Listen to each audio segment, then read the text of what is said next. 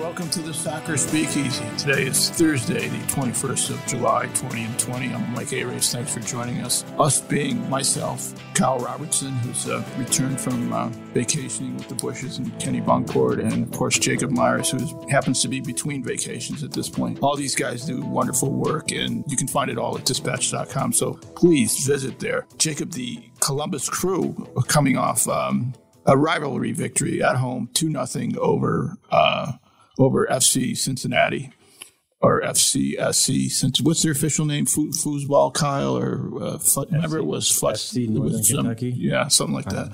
Anyway, great atmosphere, wonderful crowd, almost 21,000 people there. It was the biggest home crowd of the year. I think they had said in the history of the building, right? Well, the history isn't long, so yeah, that very well may be. I thought I heard it was this year, but could have been ever. Anyway, it's in that range, 20,741 on hand to see Cucho Hernandez's home debut, and impressive it was. Ooh. Yeah, I mean, I think we were talking maybe halftime or something that goal he scored, you knew exactly what he was, or he knew exactly what he was doing there, redirecting it. It takes a heck of a lot of skill to head the ball behind him perfectly inside that back post. Yeah, he delivered exactly what, everyone was there for, as well as the win late. They definitely got a bit fortunate with the handball. It was a handball, but the ball was going 15 feet over. But, you sealed the game late, and Lucas made a good penalty. Well, about that goal, what was that, 16th minute? Yeah. And that could have been his third goal of the game pretty easily. He missed wide early, and he had one turn in the box that the goalie had to make a reflex save on. And all three of those. But that turn was that's when you go like, this guy's good. Yeah, and there had been talk before that game. I think I had written that the three goals he had scored were all in different ways, right? The chip against Chicago, the diving header, and then the curler from the edge of the box against DC. This case, the three different shots showcased a lot of what he's good at. The first one in the 10th minute being from the top of the box. He was combining with a lot of different players on that play. I like how he just kind of roves around that attacking third. And I believe it was with Lucas and maybe Aiden Morris. I would have to go back again, but he was combining well there, then got a shot off. And as you were talking, Mike, he had his back to goal, took one touch, spun and shot all in one motion. The turn was it was just lightning fast. That was, that's some high-end skill. Kyle, did you catch the highlights or watch the game? Yeah, we watched it. We were back from vacation, so we got to watch it, and it's crazy. It's just, to see him, 2 of the 4 goals off headers, and he's not a huge guy in stature. So I think he has both of the all the headers from this year too. I don't think anyone has scored off a header. I could be wrong. I'd have to go back and look, but that might be right. Yeah, they're not very good in the air otherwise. But you wouldn't think from. I mean, he's not meant to have one somewhere in the box. He might have. Yeah, he might have had one of the on one of the corner kicks. Josh, maybe I don't know. Probably on a set piece, although they don't score very much on set pieces. They will now, though, won't they, Kyle? What do you think of? I wrote about the combination. I mean, Zella Ryan seems to be the happiest man in Columbus right now, other than Johnny Gaudreau. Yeah, you can. I think they have a great connection early on. They look. Was it one of them got a yellow card for one of the celebrations? I think it was it's Cincinnati game, right? He got a yellow card. At least they showed it on TV after Lucas' goal, because he came off the bench, I believe. I could be wrong. I don't know. Maybe you're right. Something I missed. But yeah, no. It's what you want from a $10+ million DP, right? Right, and the coach is now a genius again, right? And we should talk about that. Not just kidding around about Caleb, but just the fact that he can go back to his preferred formation. Which beginning in the second half of the game in Chicago has been very impressive, Jacob. Yeah, and there's a good balance with the 4 guys up top. I'm still skeptical of how consistent we can see Luis Diaz perform at the level he's at. He still needs to improve and get that final ball right. But I thought against Cincinnati, he made a lot of the right decisions, which I think has been kind of the biggest thing for him. Certainly, they have a lot of pace with Cucho Hernandez, Lucas, Derek Etienne, and Luis Diaz. I think that is tough for any back line, any team that the Crew is going to face this year. we'll see how consistent the wingers can be the rest of the year. But you already see not just Lucas and Cucho, but Cucho has a pretty good relationship already with Luis and Derek, I would say. But you don't need the wingers to be as consistent now because you have the other goal scorer. What you have, what right? Cucho does, sure, but what Cucho does is he attracts so much more attention that it's not just Lucas. He can have more creativity, Lucas can, but also there's more space for Derek and Luis to get in behind, and then you can get that final ball in, which they still need to improve on as well. Well, they were looking up in the standings at Cincinnati prior to the game Sunday, and they passed Cincinnati, moved into 6th place in the Eastern Conference standings, 29 points through 20 games. They've got a game in hand on a couple teams ahead of them, although a game in hand against Philly isn't really a big deal. Philly is in first place in the East with 39 points, and New York City with 38. So you're talking recent Cup winners and Supporter Shield winners of recent vintage. And it looks like with 39 and 38, they're going to be playing for the top of the table there and the number 1 seed in the East because the Red Bulls of New York have 33 points, so 5 behind New York City and Philly. Montreal then with 32, and that's your top 4. Montreal is a minus team at this point in differential, 34-4, 35 goals against, which is interesting. Orlando as well. Yeah. And Orlando in 5th place. They're trying to break into that top 4 to get a home playoff game. They're 26-4 and 30 against. And then the Crew in 6th place, 7-5-8, 27 goals for, 22 against, +5. 4-3-2 at home, and a sterling 3-2-6 away. They're 4-0-4 in their last 8. It's their longest streak since Jacob. Was it 2018? Yeah, I believe so. Yeah, 4-0-4 in their last 8, and 3-0-2 in their last 5 on the road. They've been very good in that. It's not a back up the bus formation, but a much more conservative with 5 and practical. I think. Yeah. So suddenly this season's changed, and it almost started changing right from the moment that Cucho Hernandez signed, even if he wasn't in a game for another month yet. They've really turned on the burners here, and their goal is to get into the top 4 to host a home playoff game. It should be their goal. And now it looks doable, especially considering that they have, 4 of their next or 3 of their next 4 at home. And that would make it combined with Sunday's game. That'd be 4 out of 5. And they have a heavy home schedule over their last 14 games. 11 of their first 19 games, so more than half the year. But those were away. So do the math. So 15 games, and you have how many? 9 of the last 15 games are at home. So, lots of opportunities for points. A game against Red Bulls, plural. 2 games against Montreal. You end at Orlando. Absolutely. I'd say 3rd place is absolutely on the table for them. And remember, Mike, a few weeks ago, we were talking in here if they could even get to the home playoff. And I feel like now that's kind of the expectation. Mike said they were done. Well, what we talk about here, I might have. And I'm sure Patrick Flaherty. And I probably said they'd win the Shield. Yeah. So we're somewhere in between, right? No, I don't think I said they're done. But if I did, I'll own it. What we talk about here, Kyle, especially when you're on vacation, is we talk about the scoreboard and the standings. And at that point, it looked very dire for them. And even with the big signing, no one knew how good Cucho was at the time. And on top of that, we did know that the earliest he could get into a game would be, not for like 5 weeks at that point, 4 weeks. So it didn't get away from them. All credit to the players and the coach. They're right in the hunt here. Yeah, I think what you said earlier, Mike, about Cucho being signed, being a lift, not just necessarily coming into the team, but I was kind of asking players during that period, and they agreed that it did give him a lift because you look at the Salt Lake game was very dull, boring, but you get a point there. Then you win at Toronto, play pretty well against Philadelphia at home. Even though it's a draw, I still think you take that point. You should have won that game, right? Was that the game that was 2 goals called back? Is the 1 goal called back as Hurtado was crossing in front. Right. Don't need to relitigate it. But so I know Caleb Porter would argue they scored a good goal. DC, they should have won on the road.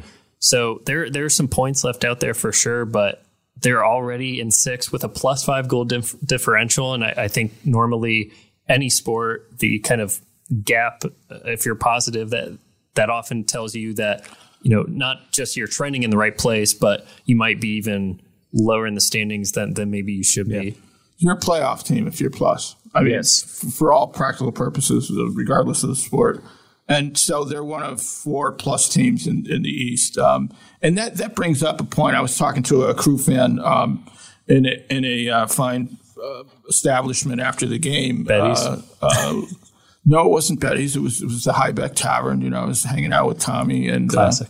But anyway, he was expressing real anxiety about their defense. And I was like, look, I get it, but look at the numbers, and right. I think they've allowed the 3rd fewest goals in the league, and it's been strange. We've debated it here. Like, they definitely have times where they look like they are a sieve, but all the numbers back up that they statistically have been one of the better, I guess, chance creation defenses in the league. The problem is the ones they give up are like huge opportunities. Aloy Room bailing them out in the 3rd minute just to keep it scoreless. So that is something I continue to watch, but I think you look at the games that they played, often with Milos Degenek, Josh Williams, and Jonathan Mensah in there. All 3 seem to be playing generally pretty well. The last 2 games they didn't was... No, I'm not putting blame on him. I'm just saying it makes a big difference when Milos and Jonathan aren't in, was when Jaleel Anibaba was playing with Josh, and they don't have that chemistry.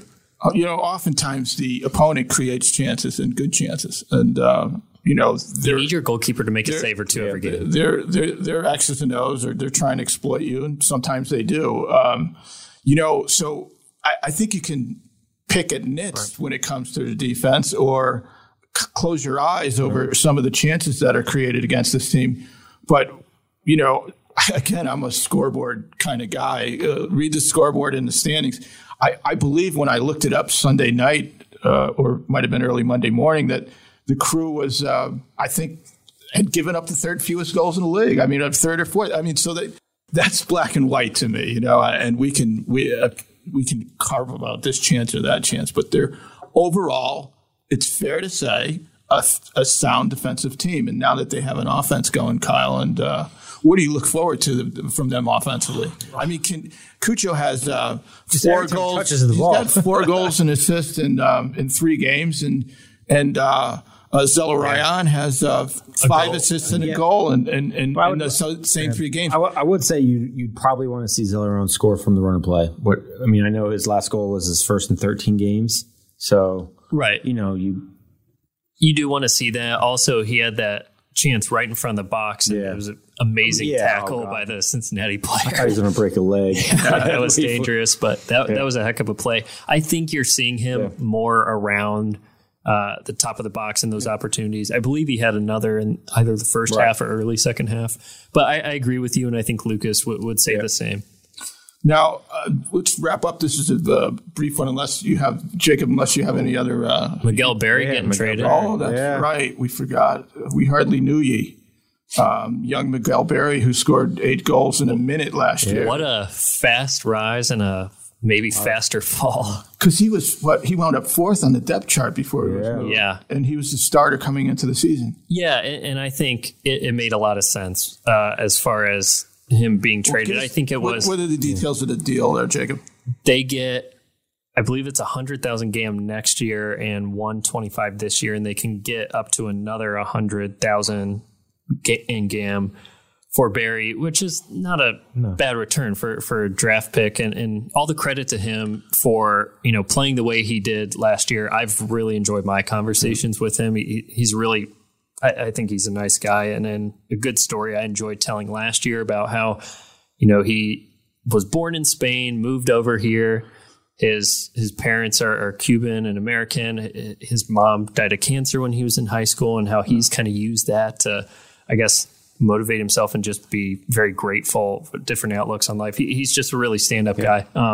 So wish the best for him, but it just became to a point where he got the opportunity that he deserved and just wasn't making the most of it. The team wasn't performing as they should have. It wasn't all him, for sure. Right. Then Cucho comes in. Obviously, he was going to take the starting job. And Eric Hurtado is playing well. Yeah. Then they get Jason Russell-Rowe from Crew 2, and he starts playing well. So, and he's younger too, right? And he's younger. 19, he's 19 years old. So I think it makes sense that he was probably going to ask for a trade at some point, as he should. And I'm glad the club moved him, didn't just have him sitting on the bench. So Degenek made it back into the lineup.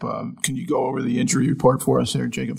Yeah, I think now with him back in the fold, it's just Artur, and the brief session that we saw on Wednesday, he was at least warming up with the full group at training. I don't know if he was fully training, but he should come back in soon. And that's another thing we can talk about here. Where does he go?